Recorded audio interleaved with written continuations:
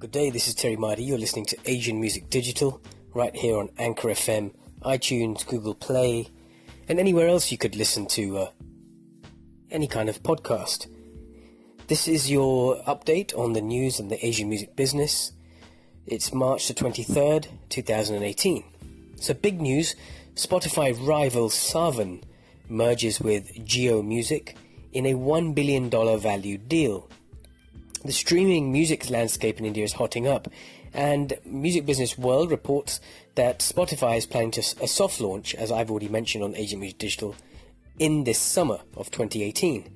Facebook currently is negotiating music licensing deals in the market, and today we've just heard that one of the leading platforms in India, Saavn, for streaming, has now merged with its rival service Jio Music, owned by Reliance.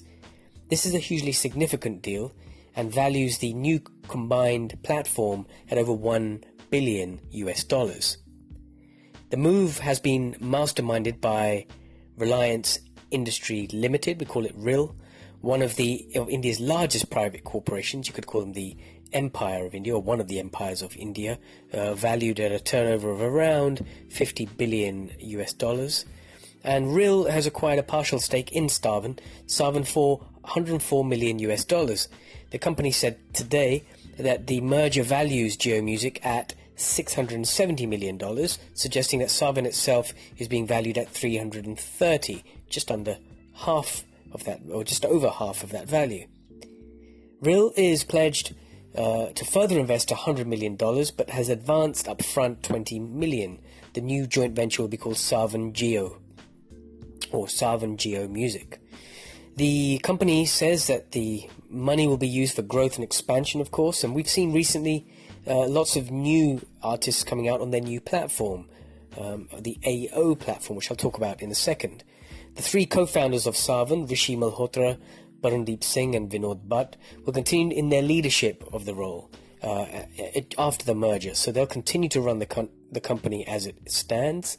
In a statement, Reliance said that the integrated business will be developed into a media platform of the future with global reach, cross-border original content, an independent artist marketplace, consolidated data, and one of the largest mobile advertising mediums. Now, when they say cross-border, that's really interesting because they're literally going around the world. In fact, this year's Urban Desi Conference is now sponsored by and presented by Saavn. So I'll be out there, and there'll be a lot of talk with the people in the Urban Desi space, and we'll be getting their feelings. Artists like The Prophecy and Rackstar, Arjun and Zach Knight, who have all featured in the past on Saavn and are now going to be at the Urban Desi Conference. So I'll catch up with them and bring you some latest news and see some insider results as to what they've thought of the merger and also what Saavn is doing for them as artists. Moving on, Rishi Malhotra, the co-founder and CEO of Saavn, said that nearly 10 years ago we had a vision to build a connected music platform dedicated to South Asian culture across the globe.